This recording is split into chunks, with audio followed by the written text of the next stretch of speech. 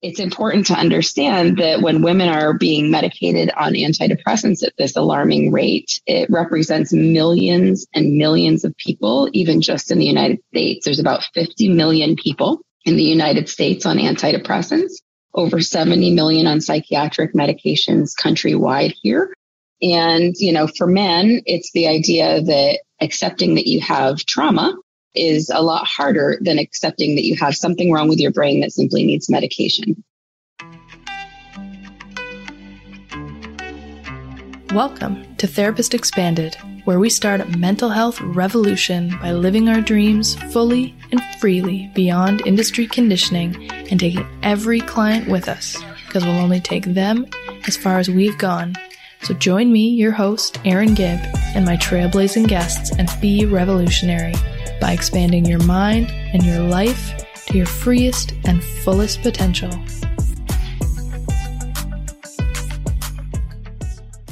Hello, revolutionaries. Welcome back to the podcast.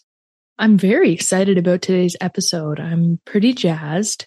And today I'm interviewing Andrea Shuman, who is the owner of Mycrodrops. You're going to learn more about that throughout the podcast, but you probably heard the little snippet intro where she talks about how 50 million American citizens are on antidepressants. Just so you know, that's more than the population of Canada, and that's just one aspect of the pharmacological prescriptions going on in the US. So this is sort of a piggyback. It's almost like a part 4, piggybacking on the past 3 episodes where we're looking at medicine and mental health and healthcare. And here I'm talking to Andrea, who is an Ayurvedic medicine practitioner and specializes in women's health, and has developed a product that is an alternative to psychotropic medications. And she really gives some fascinating information and history on how did we really get to where we are with the kind of numbers of psychotropics being prescribed. So this might be controversial for some people, but I encourage you just to listen with an open mind. Also, I will have in the show notes links to learn more about Andrea's products. There will also be a code where yourself or anyone you'd like to give information to can get a discount. And I will do my darndest to get a link to a video I watched that Andrea sent me. It was very moving. It's a video that she produced by interviewing, I believe, over 40 people about their experience. Some of them misdiagnosed, misprescribed, but it was a very powerful video. Okay. And also in the show notes, you will find a link to my Monday Mind Ups email list. This is a bite-sized piece of content to really kick your week off and something that you can refer back to. And it's designed to really shift the mindset. Think outside of the box, think in controversial ways, and start to ask yourself the big questions of what is pulling you out of your dreams and what's pulling you back into what you want on the deepest level. So that's in the show notes. So without further ado, here is my interview with Andrea Shuman of Mycrodrops. Okay, so Andrea, thank you so much for coming on the podcast today. We'll just start with you telling myself and the audience about yourself, your work, and your passions in the field. Thank you so much for having me, Erin. I'm really excited to be here in one of your early new podcasts. And my background is pretty meandering. I started as a massage therapist when I was 17 years old because it was the thing that I had done naturally since I was a really little kid. I would sit in the dark with my mom when she had migraines and work on her head. And it was just something that came very naturally to me. So I graduated high school a little bit early and just decided that I would do massage therapy because it seemed so obvious. And I did it for quite a while. There was about, 10 years that I did just massage before I started studying Ayurvedic medicine. I went to the California College of Ayurveda. And Ayurveda, for people who don't know, is traditional Indian medicine. It's a whole system of medicine like traditional Chinese medicine is, including nutrition, herbal therapies, body work, herbs, like the whole gamut, spiritual practices, meditation, and physical work. So it's a complete lifestyle medicine. And I practiced Ayurveda for quite many years, and then moved into slightly different efforts. I became an entrepreneur in the food space. I started making ghee. So owned a ghee company for the last 10 years, helping people heal from a nutritional perspective. And my interest in this world of psychology has been long coming, because from the time I was young in my practice, even 17, the population that's been drawn to me has been women in midlife transitions have been coming to me just naturally this whole time. And when I was younger, I swear I would give wonderful advice to these women without having any idea what I was talking about from an actual experiential perspective. And then once I entered midlife myself, I realized what a dynamic and transformative time midlife is for women and people who, women identifying people and just people in general.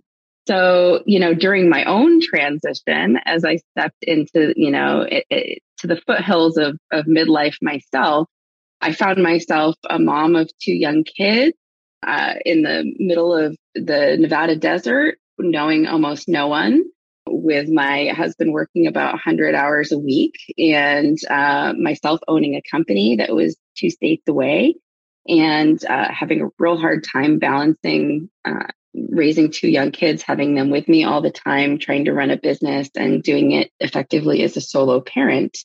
All of the training that I had, working with women in these stages, all of the training that I had about postpartum care, because that was my specialty in Ayurveda, was women's health and postpartum care.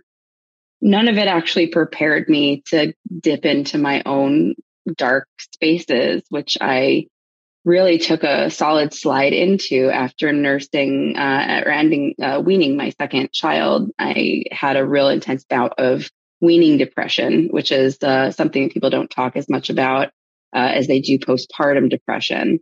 And for me, postpartum depression, I had handled. I was really, set myself up great to not experience that, and did not set myself up quite as well for the next hormonal shifts, and then just the circumstantial parts of my life that were bringing in these changes. And it made me face a lot of difficult faces, anger, frustration, depression, just being locked a bit inside myself and not knowing how to come out.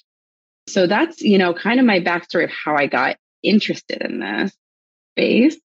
And then, when I approached a friend of mine who's a naturopath, and I said, I'm really struggling with this. I'm struggling with anger. I'm struggling with these feelings that I've helped many people through and have great insight for, but I can't get my own head out of myself, and I can't get myself above water. And she reminded me that I had all the tools that I needed. She also reminded me that I'd been, formulating these products for other people for a long time. And that at first she gave me some of her own formulas to help me just get clear. And then once I was clear, I just got real busy looking for a solution to my problem. Thank you for all that really authentic sharing. And what you said there's really important about weaning depression. That is not talked about. And as I'm listening to you, I think I experienced that pretty profoundly, actually. And it wasn't easy to name because, my daughter was 14 months old when I weaned her. So it didn't make a lot of sense postpartum wise. So thank you. No. Yeah, it's definitely still not talked about, and it's still a huge problem, day and age where we had supply chain issues affecting baby formula, and everyone was just saying, oh, just nurse, just, whatever. And obviously that's ideal, but the lack of understanding that comes around all of the problems around nursing for many women, including difficulty nursing and not being able to produce enough milk, going to work, having to pump in closets, doing all kinds of things. And then by the time they're done nursing, or they're just over it, or they just can't handle their body being shared in that way anymore. When you wean, the hormones in your body change drastically. So you have all this prolactin that's been going and going, keeping your body elevated, and in some ways creating creating some bonding and creating some feelings of warmth and yumminess that you get with your baby. And then when those go away, it takes the body quite some time, months and months, to re-regulate hormonally. And that time for a lot of people is just looked at as like self-defect. People inwardly look at this, there's something wrong with me. I have a chemical imbalance in my brain. I have, there's just something wrong with my body or my chemistry, but it's actually quite normal when your hormones are falling apart around you and having to rebuild, that your emotional structure is also going to change. And I think that is an issue for women, that I've seen some of your material and the beautiful work you're doing, just even snippets, and about how women's hormones, this is a personal interest of mine as well, as someone who has been on that journey a long time, gotten my genes looked at really in-depth tests like the Dutch test. And it's been through naturopathic care that it's been like, oh yeah, this is why you're having all these symptoms. Whereas traditional medicine has said, you are so great on all these tests. It's amazing. And I'm like, that's fantastic. And so why am I having all these issues? And it made me think about how, in a video that I will put a link to in the show notes, you talked about how psychiatric meds are prescribed to women more than men. Yeah. When I started getting in, the backstory of my interest in psychiatric medication goes back to my childhood, because my mom was antidepressants for 30 years. She actually just came off recently, which I'm really, really thrilled about. And she's doing great. When I started digging into the statistics that I wanted to understand what was really happening and what my place was in this world, and in the world of mental health, I found what the statistics I found were pretty startling, extremely gender biased, and women in general, at least these, I can pull out the statistics for the United States, are 2 times as likely to be medicated on antidepressants. And it's not gender bias that goes only one way. Men are also more likely to be put on ADHD medication for undiagnosed trauma. So it's just, in general, we have a gender imbalance. And I'm going to use the big P word, patriarchy, and say that patriarchy affects both genders. And it affects women because we're less believed about our pain. There's a deep rooted history and psychology of linking women's pain to hysteria. Those little bits of sexism don't go away. We've recently seen diagnosis of like hysteria in the media. It's important to understand that when women are being medicated on antidepressants at this alarming rate, it represents millions and millions of people. Even just in the United States, there's about 50 million people in the United States on antidepressants, over 70 million on psychiatric medications countrywide here. I know the stats are a bit different in Canada, but I know that there's also overprescription problems happening up there as well. For men, it's the idea that accepting that you have trauma is a lot harder than accepting that you have something wrong with your brain that simply needs medication. If it's just a physical problem, it has a physical solution. Ain't nothing we need to dig in there. Don't look behind the curtain. Okay.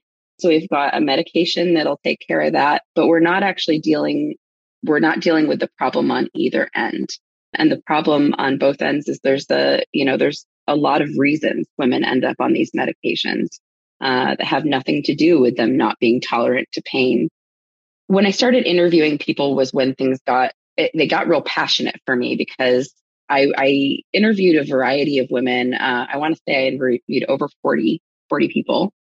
The common refrain I heard over and over again was, I started taking antidepressants after a sexual assault. So that was so common, and it came up so often, and it really just hit me in the heart. Like, how many people are having a real experience that causes real trauma and then being put on a medication with no plan to come off it. It's like assigning people a status of damaged goods and needing to, be medicated rather than to work through the trauma they experienced fully. Right. So that was yeah. rather than seeing that as a normal response to abnormal events. That's a very common phrase in our field of that these post-traumatic reactions. That's normal when you've had an abnormal event, when you've had a traumatic event. Absolutely. I could speak to that all day. I think that there's probably people listening, cheering and maybe crying in their car. And absolutely, the overprescription is a real problem. And it is where many of my clients, my ideal client is probably like a 40 to 65-year-old hippie mom. And so that doesn't preclude them from being given antidepressants almost immediately. But it does mean that I've had a lot of experience working with people who wanted to get off of their medication, which you said it had no expiration date. So when I've advised people who were thinking about going on antidepressants, that's been one thing that I've been clear on. Like, talk about your entry strategy and your exit strategy. What is the trajectory here? Because they're not supposed to be lifelong. And I've seen what happens when people are on sleeping pills, for example, for 30 years. That is unbelievable. What can happen to a person? Just their system is wired in a way that isn't very helpful. But like you said about your mom, I mean, we are incredible innate healers. We are, in my opinion, innately well. This is an overlay of experience. And post-traumatic reactions are that they're really a poignant indicator of an experience, symptoms of an experience. But we are made to heal ourselves. So someone on sleeping pills for 30 years, someone on SSRIs for 30 years, we still have all the hope in the world that we can get off of that and come back into balance. Absolutely. And it highly depends on your experience with your practitioner and your prescribing doctor, and also your philosophy around interaction with certain professionals.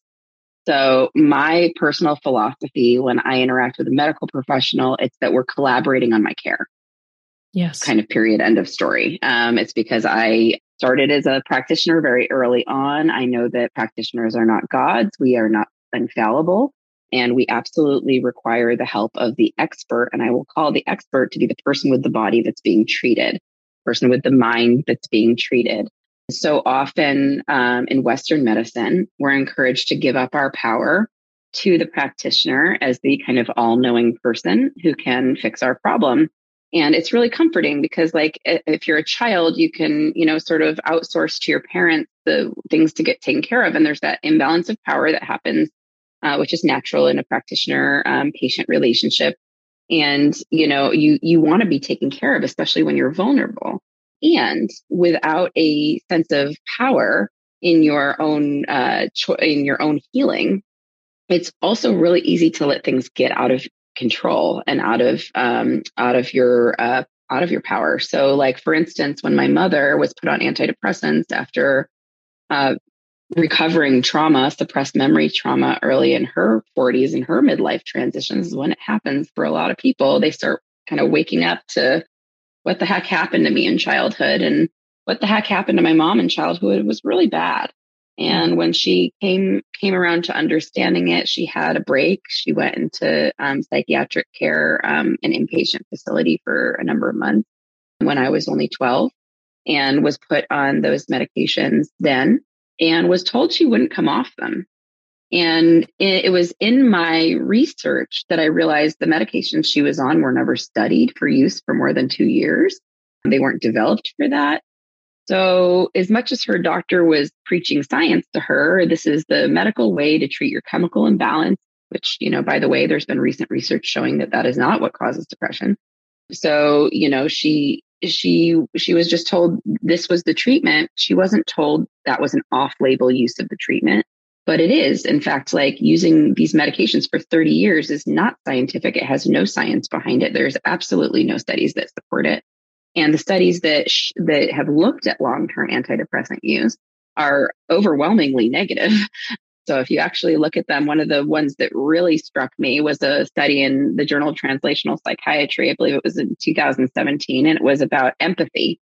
And the title of the study is something like, Antidepressants, not depression itself, reduces the pain, the response, the empathetic response to the pain of others.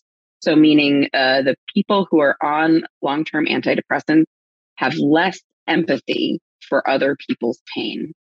So I just want to take like a moment to like consider that, because if what's happening is that there's 50 million people in the United States on medications that when used over 2 years, and by the way, the average use is over 2 years. So over the evaluated time frame, the average person is on it over that amount of time. And the average person on an antidepressant has not even seen a doctor in the last 6 months. You know, so if you have 50 million people wandering around on a drug that over time reduces empathy, try to imagine the societal impact that that's actually having that we're not recognizing as part of the moment we're in. Oh, absolutely. It's very impactful. I love how you said take a moment to consider that, because we know in our field, the research shows in all the studies that what's most important in outcome-based research for a client in therapy is the relationship between the client and the therapist. It's not about techniques. That's all nice, but you can't do any of that if people don't feel safe and connected. And safe and connected does require some empathic activation, right? The amygdala can get used for one thing or another, and it is involved in empathy as well. So we even know that just in our field, the focus is primarily on connection, attachment, co-regulation, and empathy. So that's just one pocket of looking at this. There's such bigger societal meanings and ramifications. And your beautiful video that I'm going to link again, that was very impactful. I may keep coming back to it. Shows some snippets of, the media, and how, as someone I haven't watched mainstream media since I was 17. I just knew what it was doing to me. It's absolutely imperative in this divisive moment we're in that we have empathy. Yeah. And the video that you're referencing is, I've been developing a mobile application. The reason I'm developing this application is because I've noticed that people don't have good recall when they go into their therapist, their doctors, when they're asked about how something is working, how their therapy is working, how their medication that they're on is working, maybe how their natural medicine is working. It is incredibly difficult for people to recall the granular detail of their day-to-day experience. And that experience is necessary to be translated to the practitioner to know whether or not something's working. So if someone is on an antidepressant and they go into their therapist and their therapist says, "How are you doing?" They go, "I guess it's okay." And then they just say, "Okay, well, I've refilled your prescription for the next 6 months." And that's, kind of the flavor of a lot of people's experience. It doesn't actually get down to, well, actually on Thursday, I started out the day pretty good, but by 10 a.m. I was crying and I just didn't know why. And then I recovered. I was fine. I had lunch. And then by 2 o'clock, I was so tired, I could barely open my eyes. But then around 5 o'clock, I was fine. I had a glass of wine. And then, I kind of rolled into my evening. And then what they remember is it was fine. Okay. But they don't remember I was crying at 10. They don't remember these other pieces. It's easier not to recount all those things. Especially if we don't journal, especially if we don't have any kind of physical devices that we're going to write in. So the application I'm developing has a little platform in it I call LEAP, the Lived Experience Analysis Platform. And the point of that, we kind of based it a bit on how we look through the lens of Ayurvedic medicine. So in traditional Indian medicine, there's no binary there. It's not, I'm depressed, I'm not depressed. Instead, we look at degrees of energy in the space. So your physical energy could be, I can't get out of bed. Your physical energy could be, I'm perfectly ready for the day and feel great. Or your physical energy could be, I'm buzzing around so hard I can't sit down. And that those extreme ends happen on both sides. The same is true of hunger. You have normal hunger, or you have no appetite, or you're so hungry you can't stop eating. Like there's a hypo and hyper function to almost everything. And then beyond that, people have lived experience that goes beyond the scales in psychology that are being assessed, and psychiatry, especially not psychology, psychiatry, that are being assessed, to find out the efficacy of a particular drug. So if the problem that's being treated is depression, if you are on a drug that makes you feel number to your emotions and you don't feel as depressed, but you just feel kind of blah or meh, you may not feel as depressed. And so that's considered a win from the perspective of the prescriber. I feel less depressed. The antidepressant is working. Bing, bing, we're done. But what they haven't looked at, maybe this person that they're talking to is having a hard time connecting with their child, their partner. They don't feel joy. They may not feel depression. They may also not feel happiness. They might also not remember the last time they belly laughed. Those are important metrics of lived experience that create a whole life and a whole picture of who someone is. And right now, those metrics haven't been scaled into the medical profession. And so what I'm hoping to do with this application is create a brief 30-second, 40-second check-ins with people where they can slide a scale to a metric that really relates to where they're at, and then gather some data so that when they go to their professional, they see all of the nuanced pieces. Some of these are really important for proper diagnostics because GPs are in the United States, the general practitioners are the people prescribing all the antidepressants by and large, not the psychiatrists. And so it's the psychiatrists are actually sounding the alarm about overprescription. Like it's the American Psychiatric Association that's sounding the alarm about overprescription, and it's happening largely through GPs. But what, as a practitioner of Ayurvedic medicine, as a practitioner of women's health, what I understand is that if you have these granular data, when you find out this person is like nearly falling asleep every day at 2:00 and that's when their depression is happening and they're 42 years old and they have a female hormonal system, well, I'm sorry, they're perimenopausal. They're not clinically depressed. We need to actually treat their hormone system, not just not treat them like they are, just mental health problem. Mental health is typically a symptom of all kinds of other things going on in the body, and it is not in isolation. Absolutely. My doctor's first kind of suggestion when I came in with really severe PMS and PMDD was antidepressants. And I feel very fortunate to be very empowered around my health. And I said, no, thank you. I'm going to ask for a bunch of tests. I just want to see, like, what does my blood work say? What does an ultrasound say? What does a PAP say? Didn't say anything, but that's okay because it led me down other routes of more testing. But that was the first suggestion. So that was very interesting. I know what you're saying. Absolutely. Well, it's very interesting to note that like the main drug right now for PMDD, as you mentioned, is Therafem. There's a branded drug called Therafem, which is exactly the same drug as Prozac. It is Prozac. It is a rebranded Prozac. And when you look at it from a financial perspective, when Therafem was created was when Prozac ran out of its exclusive use patent. So Prozac ran out of its exclusive use patent. It became a generic drug that people could use. Other companies can manufacture it. Just, at least in the United States, I really don't know how it works in Canada, but in the United States, it works like this. And so voila, we created PMDD. And now when you have a for-profit system like we do in the United States, it works like a business. They had a dip in their profits, and then they needed to create a use to once again have an exclusive use for the drug that they developed. When we're actually looking at this and we're looking through the lens of gender bias through patriarchy, we have to also look through the lens of kind of for-profit systems like in the United States and how that plays into the whole thing. So it's like a whole swirl of sociological factors that have got us here, which means that the answer is just as complex as the problem.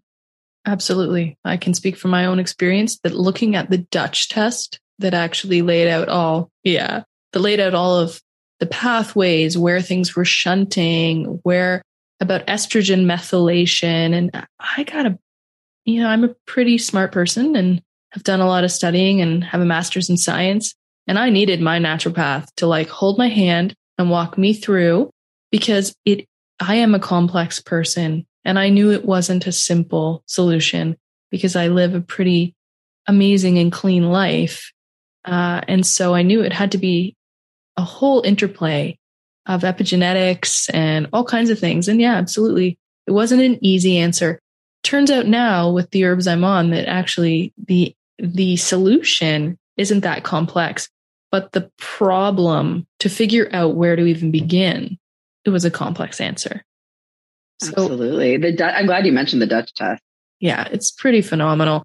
I highly recommend it to anyone who's listening, who's having what people would label a mental health condition, but it's correlating to women's issues. I mean, absolutely. And you named something very important there. The advent of something called PMDD does link up really well with the perimenopausal women's profile. I mean, yeah, it really does. I turned out not to be perimenopausal, which was mysterious to my doctor, but it's okay because it led me to other things.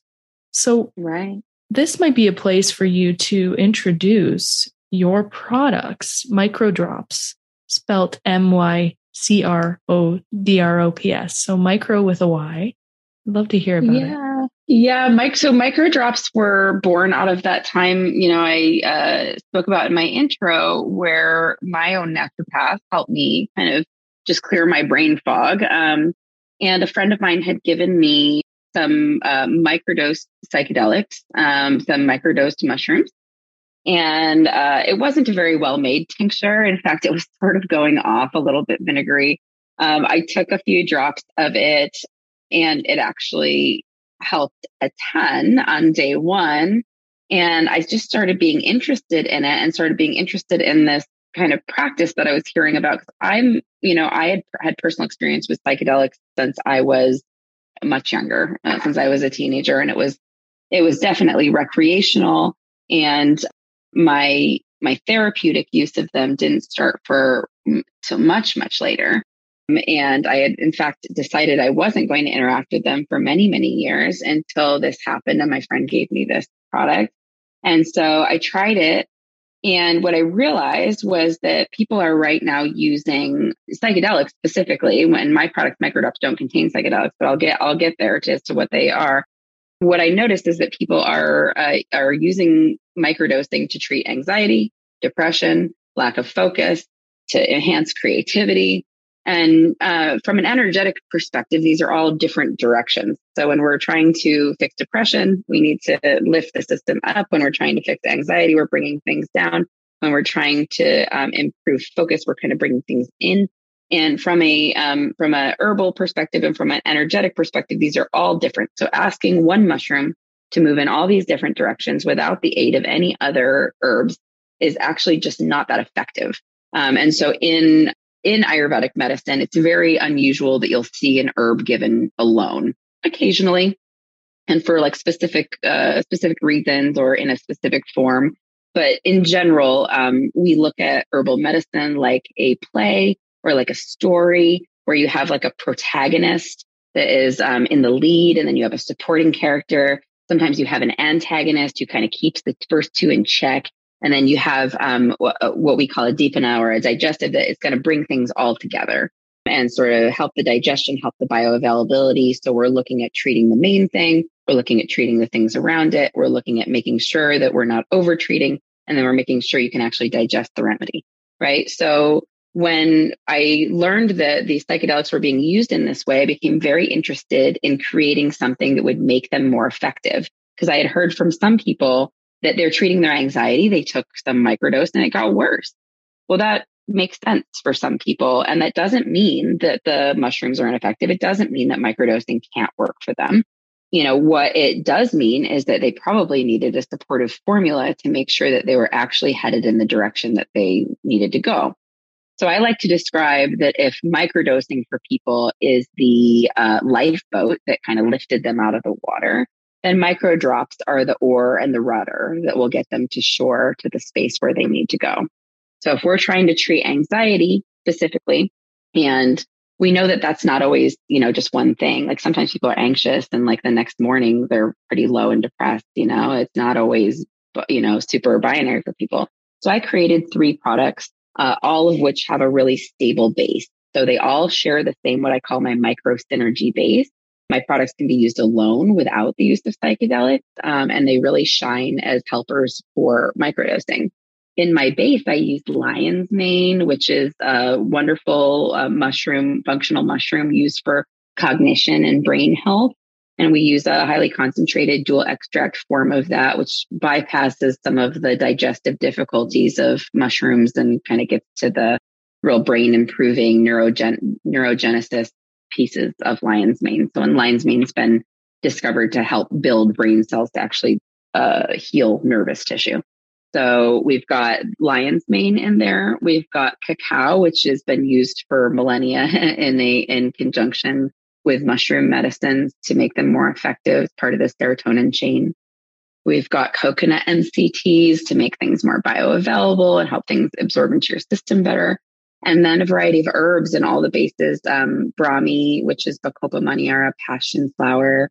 These things really help to stabilize the nervous system. So all of the products have these running through it. So no matter which one you choose, and even if you alternate between them, you're still getting the buildup of these mood regulating, nervous system regulating herbs there. And then each formula has a little herbal kicker in each direction. So we've got one I call microactive motivated, and that one is for lifting the energy for, I say, for the depressed and couch locked people. And then we've got one that's called micro flow. And the first formula we have out is called Focused. And that one's really great to treat irritability and help get clear so that you can focus on the work ahead. And that one has herbs like rhodiola and gotu kola that improve brain function and help just clarity, because oftentimes we're irritable because we're not seeing the situation very clearly, right? And then we've also got one called Micro Calm Grounded, and that's full of roots that really, I say, pull your balloon string down and put your feet on the ground, like kava kava, mucuna purens, which is a dopamine regulator. All of my products, it's got ashwagandha. All of my products, 100% of them are natural plant and mushroom based and contain no synthetic components, whatsoever. And they're food based and they taste really good. So I just wanted to create something that I wanted to take, because I didn't want to take tincture 3 times a day. I didn't want to take pills, like handfuls of pills all the time. I wanted to quit coffee because I know that it is helpful, but I am still married to and in love with my coffee right at this moment of having a 5 and an 8-year-old. That I also wanted something I could literally put in my coffee and antidote some of the caffeine's effects. And so I wasn't just, feeling anxious because I drank too much coffee. So I created a really yummy elixir that can be taken directly by mouth, stuck in your water, your coffee, whatever, and just helps to smooth out your day. And what it does is it's really quite synergistic with microdosing. So if you are a microdoser, it does simply make it work better. Amazing. And so that's mycrodrops.com with a Y. And when I looked on your site, I did your quiz, which was interesting. And also I looked at the reviews, and as someone who takes a lot of herbal remedies, it's beautiful to see people say this actually tastes amazing. So that's cool. And people have, said rave things about it. And I think that's really important as humans to hear that social proof too, that people are going out, trying it, finding it's great, and finding it's really palatable and enjoyable. Yeah, absolutely. And, we've got more products coming out, which will be really exciting. We are going to be working with a little bit of CBD and other cannabinoids, and just working with the microdose space in general, of the idea that you can use small amounts of products that, when used in large amounts, might create a mental shift. Some people might call high. In our case, we're going to use them in such small amounts that will not happen. And, we will eventually have a version that is infused with microdose cannabis, meaning like 2 to 3 milligrams subperceptual amounts of cannabis per serving. And then once there's a legal pathway, we will do so with psilocybin as well. So the idea is that you can start with plants only, and that may be enough without going to the stronger plants and mushrooms, for you to find mental wellness in your daily routine. And then some people might need something a little more. Amazing. And we will talk at the end about a link that you will have for the listeners. I'd love to ask you a question now, shift into the questions that I ask all of the guests. And the first one is, what does mental health revolution mean to you? I really liked this question when you asked me. And I like that that's really the core of your podcast, because I'm excited about the mental health revolution. And to me, what that means is just people waking up en masse to the fact that they are in control of their life, their health, and their narrative. And that's really like the mental health revolution, understanding that they are the person that is in control of making their life better and in control of what it looks like to, to name themselves and identify themselves. Beautiful. Thank you. The next question, I'm going to kind of combine it into two, because you inspired me there about the way you're talking about empowerment. So the two sides of this coin are about a time where you've held yourself back from fully living your truth, your dream, your desire. And then the other side of that coin is a time when you've really stepped into that. You've taken a risk. You've lived your truth, your dream, your desire. You've named yourself, as you say. Yeah. So I would say that this experience wasn't really that long ago. It was just a few years back when I realized my other company was not going to make it through the pandemic. It was falling apart. I couldn't really do anything about it. I was really getting down on myself that like I had failed. I had created this thing that just didn't work. And, that was like a place where, I was holding on to something that in spite of everything I was seeing in front of me, despite of the feelings, in spite of feelings I had, in spite of my gut, I kept holding on to something that was not working because I was afraid that I'd be a failure if I didn't finally get a hold of it, turn it around and make it a success. And of course that comes from, our own trauma, right? My own trauma and my, childhood of what it means to be a success. Yeah, it was not that long ago that I experienced that. Thank you. I also wonder, because I've heard that so many times in working with therapists. Primarily now I'm supporting, mentoring, training, supervising therapists, coaching them. And I hear that, this difficulty letting something go that isn't working. And it may be working for everyone else sometimes, but it isn't working for that therapist anymore. And so you talked about how the feelings of failure, that is common, the fear. And I wonder if at any point you thought about how your changes might impact others, and you worried that you changing and following the path you needed to would in some way harm other people. Oh gosh, yeah. I mean, I had a business partner who I love very much. He's amazing, and he went to Ayurvedic school with me, who I dragged up from another city to be part of my business. And so I felt a lot of responsibility when the business wasn't working out, that I changed another person's entire life, for this thing. And letting go of that also meant like letting go, letting someone down whose entire life had changed, for this, who'd put a lot of weight and trust in me. Absolutely. Had those experiences and, and what you're saying about just like knowing when it's time to just be done with something. It's about self-trust. Right. And so like, if you can't admit to yourself, in spite of all the evidence that's around you, that something is happening, it's showing a lack of trust in yourself. So, and then, my children, obviously my partner, a lot had been put behind me doing this. And I was terrified that if I let go of this business, there wouldn't be another. I'm 42, I am 42 now. At the time I was like 39, oh, there's not going to be another chance at this, and I'm going to end up a middle-aged woman with no business to show for it, right? I was freaked out, but that's also like a symptom of like the space that I was in, and so like thank God, to be able to rescue oneself is the best best feeling you can have. That's well put. That's that other side of that coin, the rescuing the self. So facing the things that were being denied, facing the difficulty around all of that to walk a different path. Tell us about that.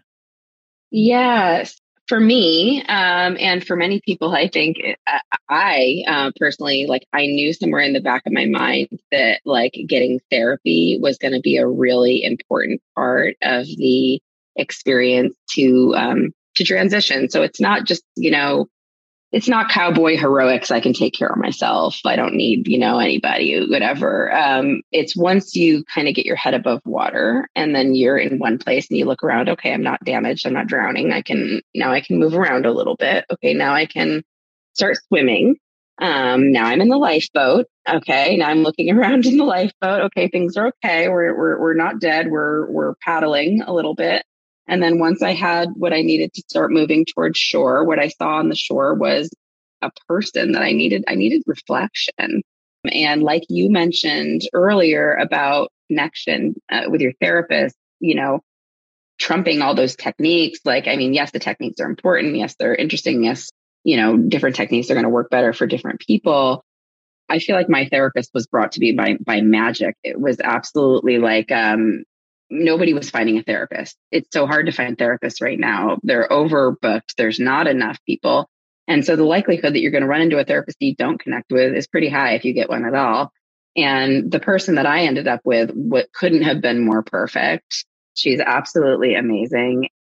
From day one, some simple reframes helped me understand how I was holding myself back in conjunction with the therapies I was doing with myself and the reflections I got from this amazing professional.